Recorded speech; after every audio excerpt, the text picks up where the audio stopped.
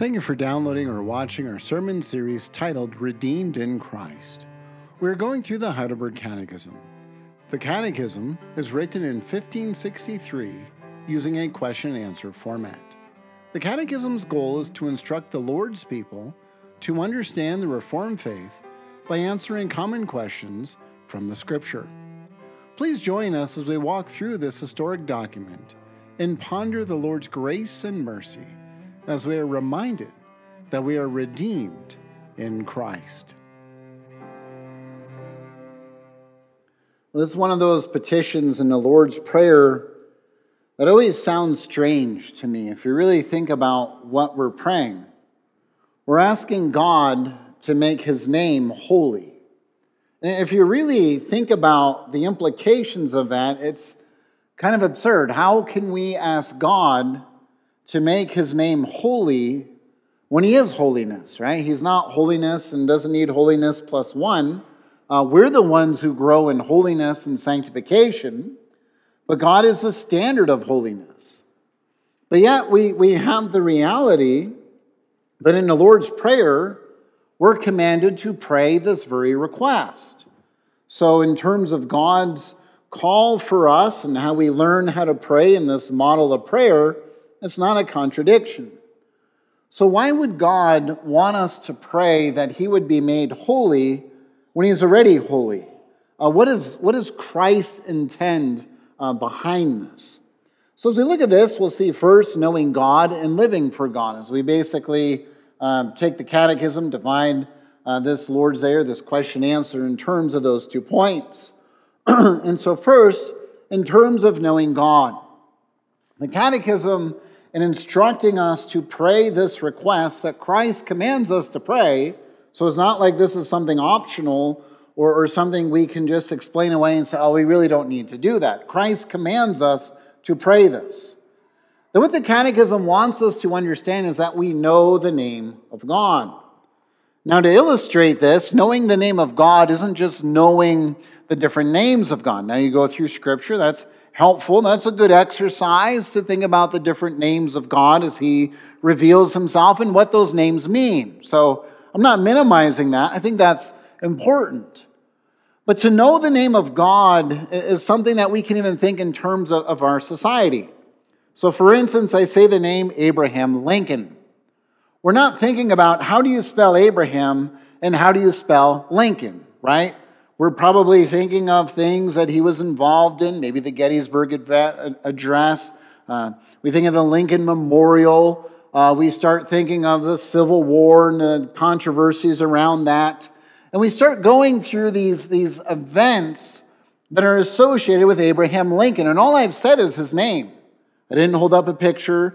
I didn't call your attention to the Lincoln Memorial. I just said his name. You see, that's the illustration that we can't abstract the name from the being of a person. And so it is with God. When we know His name and we're asking His name to be holy, this is telling us something about God and the implications of knowing Him.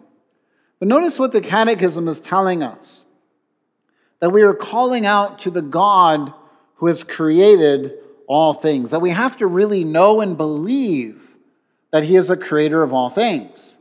I mean, this is something where you think about His kingship, entering His holy city, Hebrews 12, coming to Mount Zion, all these sorts of concepts being conjured up in our mind as Scripture lays them out. We're remembering that God reveals Himself by His name, but it's revealing His character, who He is.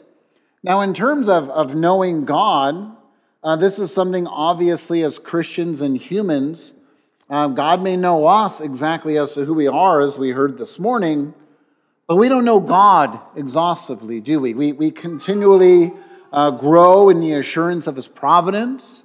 We continually see His hand at work in our lives. We can think back in our lives and see how the Lord has weaved out certain things that we didn't know how they would turn out, and yet we see the Lord's hand. So these are the ways in which we know God more and more. We start putting this together and saying, yeah, the Lord really is faithful when He promises to be a shield and defender. My goodness, look at all the good things he's done and how he's shown the holiness of who he is. And so we want to have a proper image of God. And so this is tied to understanding who our Father is in heaven. Remember last time we talked about our Father and how there's, the article or the lecture that was given, or Eric Metaxas put into Socrates of the City, where the way you view your earthly father is the way you can view God. And he goes through a history of atheistic philosophers and draws the connection. Well, what we learn from that is that our understanding, our viewpoint can try and reshape God. I'm not saying that's right. I'm not saying that's what we should be doing. But when we understand our Father who is in heaven, hallowed be your name, it's calling to our attention the reality that we need to have a proper view of God. We can't conjure up an image of God based upon our own earthly concepts. We have to view God as God is. It's important to realize who we are as fallen creatures. We want to cast God in our image, but we need to remember that it is God who shapes us after his image. This is significance. The Apostle Paul, 2 Corinthians 4, talking about the reality of how God is the one who is shaping us in the image of God, in the image of his Son, making us a heavenly people in this age. And so we understand then we can have a concept of God that's not consistent. This is not a problem with God. It's not a problem with his word, not a problem with his revelation. It's a problem with us. This is something we have a problem with as fallen sinners. Now we grow in this. So when we hallow his name, we're not asking God to make himself more holy than he already is. So it's important to understand that God is holy. He's the essence of holiness. We can't make God more holy than he already is. But what we're asking is that the Lord truly reveres his name, that we understand who we are as his redeemed. So when we're asking God to hallow his name, we're asking God to confirm what God has already said. In other words, the Lord has said he will take a people and he will sanctify these people, he will glorify these people, he will bring them into his rest. So when we're saying, hallowed be your name, we're saying, Lord, bring about this purpose, vindicate your name, show who you really are. We have a privilege of being part of this. We're asking God then, as we know him, that we truly conform to this reality. So again, it's not God making himself more holy, but it's conforming us to see his holiness, to know him more and more as his redeemed. And so how does this fit in with the prayer?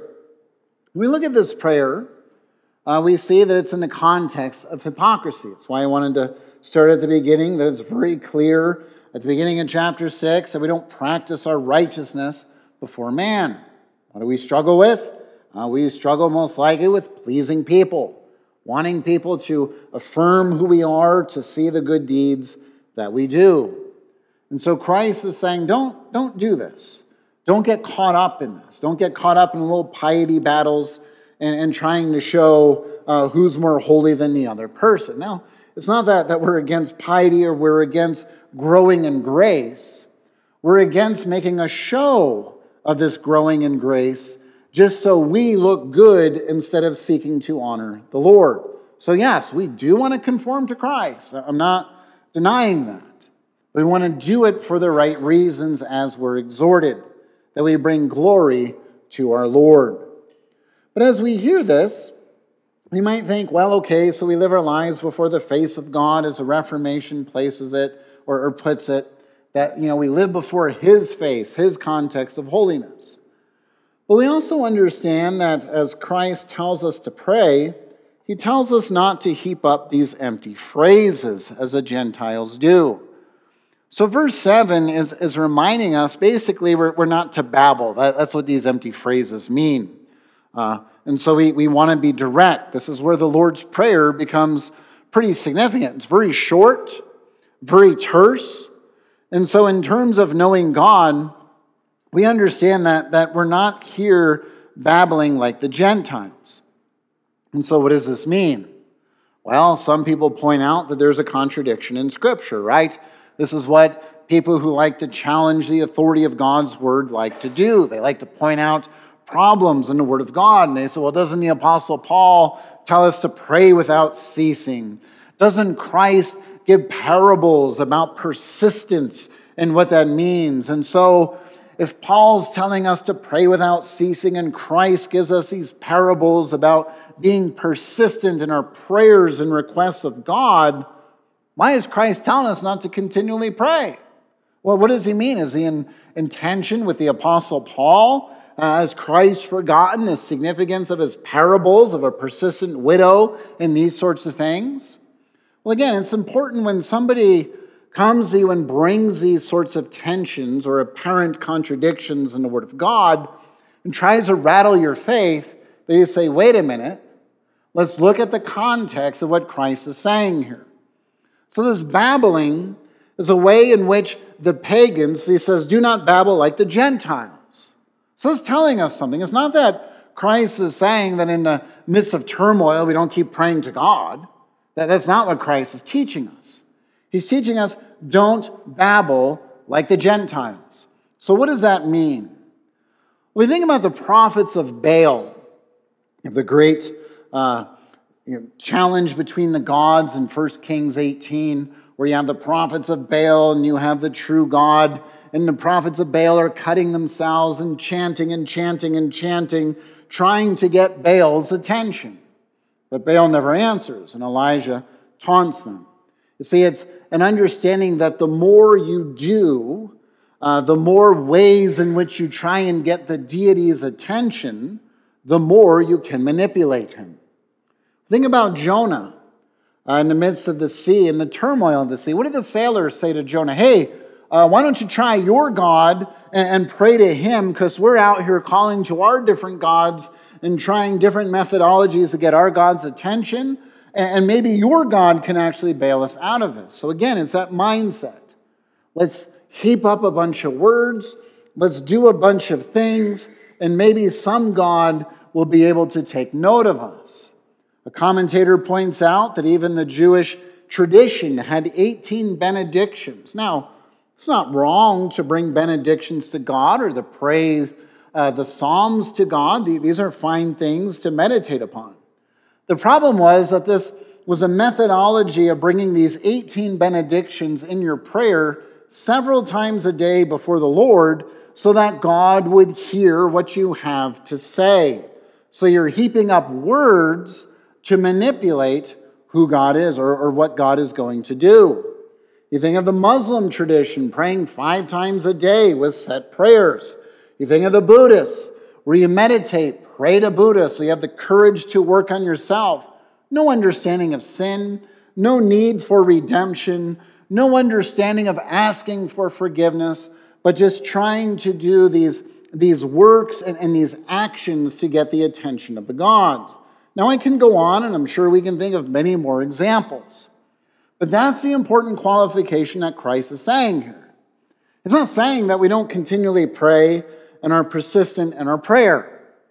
But he's saying, do not see prayer as a way in which you manipulate the God of heaven. Because notice what he tells us in verse 8. And again, this is one of those things with prayer that is so mind-boggling. And it reminds me that prayer is not for God. It's for us. Because the Lord says that your Father knows what you need even before you ask him. So think about that. You know, the Apostle Paul tells us the Spirit groans with words deep and reaches up into heaven itself. And then it's the Spirit praying, interceding on our behalf. So you think about that, and you can understand that even in our moments when we feel too down, whatever we're going through, grieving, suffering, fatigue, whatever, that you have the assurance that the Lord is still hearing from our hearts and is tuned in. And right here, Christ is affirming that. Your Father knows what you need. So it's not like you're going to pray to God and he's going to be like, oh yeah, I should probably take care of that. I forgot about that. You know, he doesn't have a to-do list. And so this is a reminder that when we pray, we have to pray in the confidence that we're doing this to call upon God in the full confidence of who he is. We think about what wisdom literature teaches us. Ecclesiastes 5 verse 2 reminds us we must realize that God's in heaven, we're on earth. Now this humbles us, but it's also reminding us that as we pray to the Lord that he makes his name holy, that he's establishing that heavenly kingdom and seeing to it that it will be fully consummated. We think about the assurance that the Lord hears us when we speak. Isaiah 65:24, the new kingdom that he's bringing in. We think of Exodus 34, 5-8, that the Catechism calls to our attention, that the Lord knows his people. He is long-suffering. He is merciful. This is part of what we're called to meditate upon when we think about knowing the Lord's name. Who is he? He is a God who desires to commune with us. And so what is Christ then teaching us about prayer in this? The temptation is for us to think it's some sort of maybe a mindless mystery. And it's not. God wants us to bring our requests, our hearts before him. We don't have to heap up a series of words. We don't have to try and manipulate God. The Christian life is not just about self-improvement. It's about sanctification, but first and foremost, it's about knowing God, living for him consciously. And so that certainly distinguishes us from the philosophies of this age and this world where we just want to be better people. No, we want to be people who know our God more and more and willingly, joyfully serve him doing his will. And so when we say, what is this making his name holy as we know him? Well, it means that we're asking God to vindicate or fulfill his name. So we want God to bring about his redemptive promise. We want God to bring about the reality he's a shield and defender. We want to call to our own attention that God's name is not just a name, but he is truly El Shaddai. He's God Almighty. He is a God of war. He's a God who's able to accomplish his redemption. So again, you start thinking about the different names of God. Yahweh, I am, the God who continues to be. He's not a God who comes to self-consciousness. He's not a God who has to learn. He is a God who is completely. And so as you start thinking about this and you pray, hallowed be your name, we're saying, Lord, bring about your intention for this world. Bring about your intention for your church. Bring about your intention for me as I fit in as a small cog in your plan. Lord, bring this about. Glorify your name. I want to be there as part of one who brings glory to your name rather than just being one who self-improves. Now again, in terms of being conscious of this, we will improve in the sense we will become more sanctified. We will become more conscious that we are called to live for God, that as we know him more and more, we desire to live out this gospel. Which brings us to our next point, living for God. That as we know God, we understand we live for God. And so this living for God is an understanding that we don't just meditate in the name of God. I mean, these are good things. It's good to think about the names of God. It's good to think about what God has done in covenant history. But again, it goes back to what I appreciate with Calvin in Book 3. As long as Christ remains outside of us, he's of no benefit to us, right? And so if we just have God as some abstract being who's just a name out there doing something, bringing this world to some sort of a goal, but there's no connection between me and the living God, well, what's the point? And that's what the Catechism wants us to understand about this request. This is where we are in communion with our Lord. This is where we're asking that the Lord brings us to a place where we desire to do his purpose. The Lord sanctifies us, purifies us, brings about his glory even in us as we're dying to self, living unto him, conforming unto his will. And so notice then that as we live out our life, I think how the Catechism reminds us that we don't blaspheme his name. Normally when we think of blasphemy, we think of words that we speak, right? And that's true. That's certainly part of it. But the Catechism reminds us that part of the Lord's name and what he has done in our redemption He's associated himself with us, and us with him. And so Matthew, as he's going through blasphemy and as he translates it, another place we find it translated in Matthew's gospel is in chapter 15, verse 19, where blasphemy is translated as slander, which tells us that when we're not living in a manner that brings glory to God, we're slandering his good name. And so this hallowing the name of God is in a lot of ways asking God to make us conscious of the reality of who we are in Christ, to conform us, think about his redemptive purpose, certainly be aware that Christ has redeemed, be aware that we are set apart unto our Lord, and we're asking God to conform us. Hopefully we want to bring glory to his name, that we have new desires that have been placed within us by the power of the Spirit.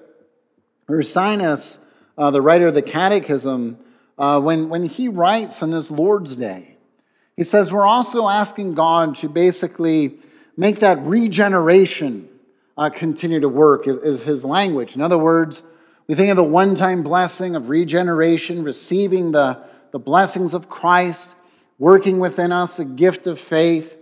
But it's a reminder that it's that same new birth that's continually at work in us. And when we're praying this, we're saying, Lord, conform me to your will. May I be one who brings glory to your name as one of your redeemed. Work out your purpose in my life. May I be conscious that I am your servant. These are the sorts of things that should be going through our mind when we make this request. And so when Christ instructs us to pray, this makes sense, doesn't it? Because we're starting with our Father in heaven. So we start going through these requests and thinking about it. We're not praying to the great King. I mean, we are praying to the great King, but that's not how he's defined.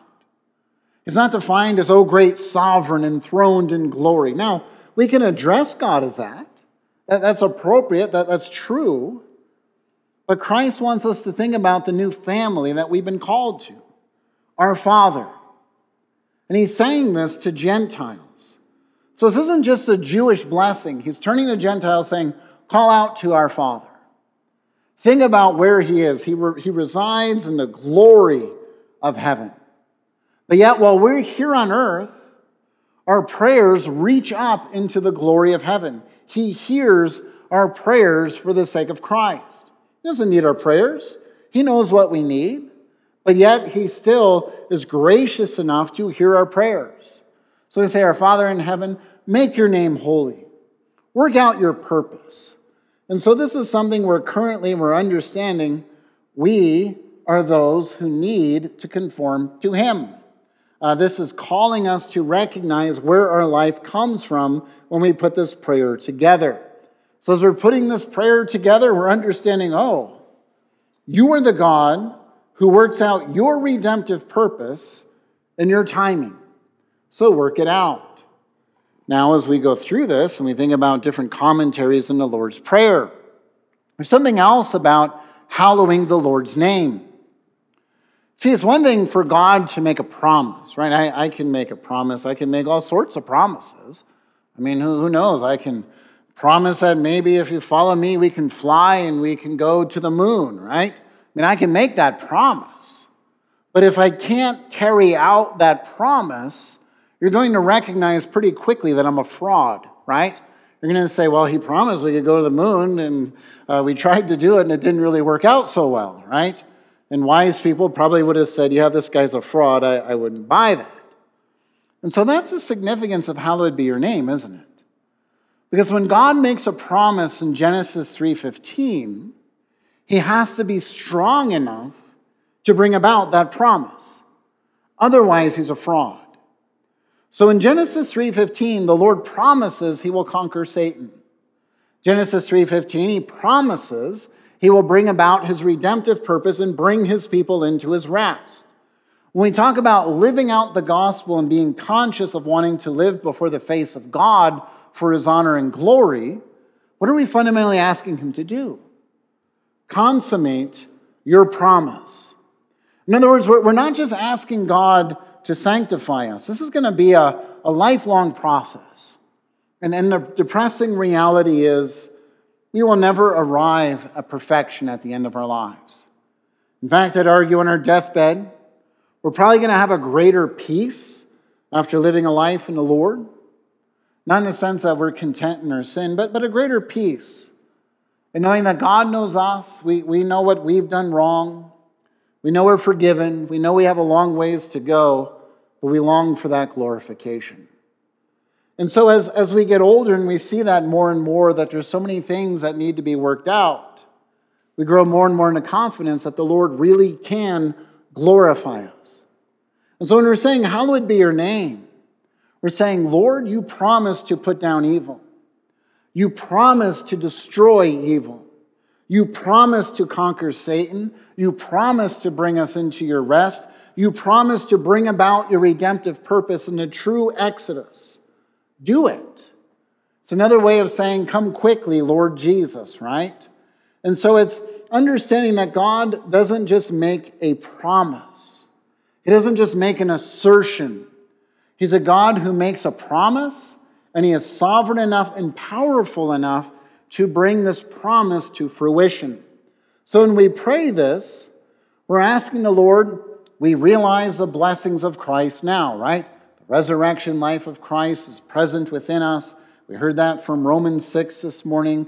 We think of 1 Corinthians 15:45, Christ being a life-giving spirit. We experience, we taste the resurrection victory, even as we struggle, even as we're longing for more. We taste the spiritual blessings. But as we have this longing, we're asking God to hallow his name. We're not just asking to be more sanctified. I mean, certainly that's part of it, and I hope we want that. We're asking fundamentally, bring us into your kingdom.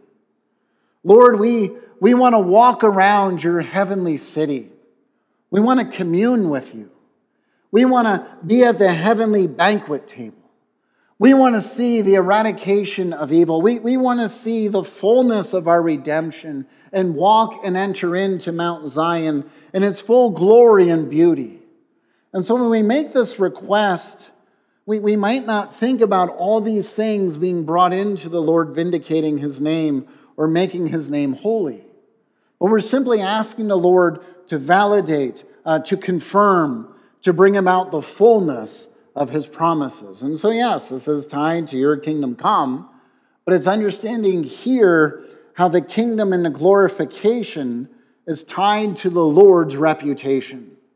If he merely makes an assertion but can't bring about the redemptive promise, well, then the Lord's a fraud. And we know God's not a fraud. And so we're not just being cheerleaders for God in the sense that he's needy, but we're saying, Lord, work out your purpose. Fulfill what you have done. And so it's a reminder that the Christian life is not a life of defeatism. It's not a life of despair. It's not a life of just suffering. I mean, certainly Christ talks about bearing our cross, but it's suffering to what? To glory. Dying to self to what? Finding life in Christ. Walking after our Redeemer for what? To enter into his glory. To experience the full eradication or putting down of the common curse. So we experience the full blessing of our redemption as God has promised. And so then we return then to that question. If God is already holy, how can God be more holy than he already is? Why are we making this request? Well, we're not asking God to be more holy. I mean, that really, if that's how we understand it, that's blasphemous. Because we're claiming that God's not holy then. So if somebody comes to you again and says in the Lord's Prayer, see, the Lord's Prayer is a contradiction because God wants you to pray that he gets more holy. You say, no, that's misunderstanding the whole concept of what Christ is teaching us. When we're not asking God to be more holy, he's already holy. We're asking God to truly bring about the fullness of his redemption. We're conscious that what has been done in Christ is certain. It shows the reality of his promise. Even his own disciples is something else to point out to skeptics, that the disciples are what? They're hiding in a room. They don't think there's a resurrection. They think Christ has failed. How can this be done? But in his resurrection, it confirms the promises of God. When we're asking God to hallow his name, we're saying we want that resurrection life to take root deep within us. So we don't just know about God, but we truly live for God, desiring to glorify him, that he would conform us to his image. We're saying, hallowed be your name. We're saying, Lord, we know you are sovereign, we know you are mighty, and we want you to bring about the fullness of the consummation, because only you are able to do this. So it's not us then asking God to make himself more holy, but we're asking God to vindicate his name, to truly show definitively on that glorious day when Christ comes again that he is able to do what he has promised to do. And we are asking and desiring to be in line with his purpose rather than our own. So let us then walk in light of our redemption. Let us understand that it's not just about personal growth. It's not just about sanctification. Yes, that's part of it. I'm not denying it.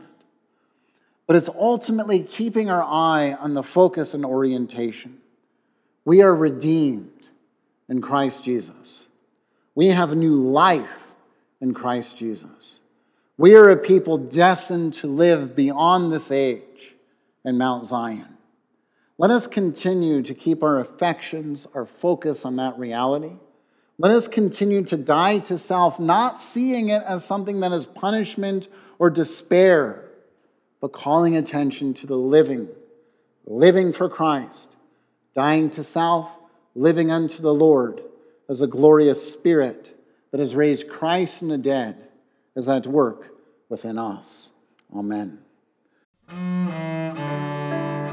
Thank you for listening to our podcast. We hope that you were edified and encouraged with this gospel message. Belgrade URC is a Reformed Bible-believing confessional church that is based in Belgrade, Montana. Please visit our webpage, urcbelgrade.com.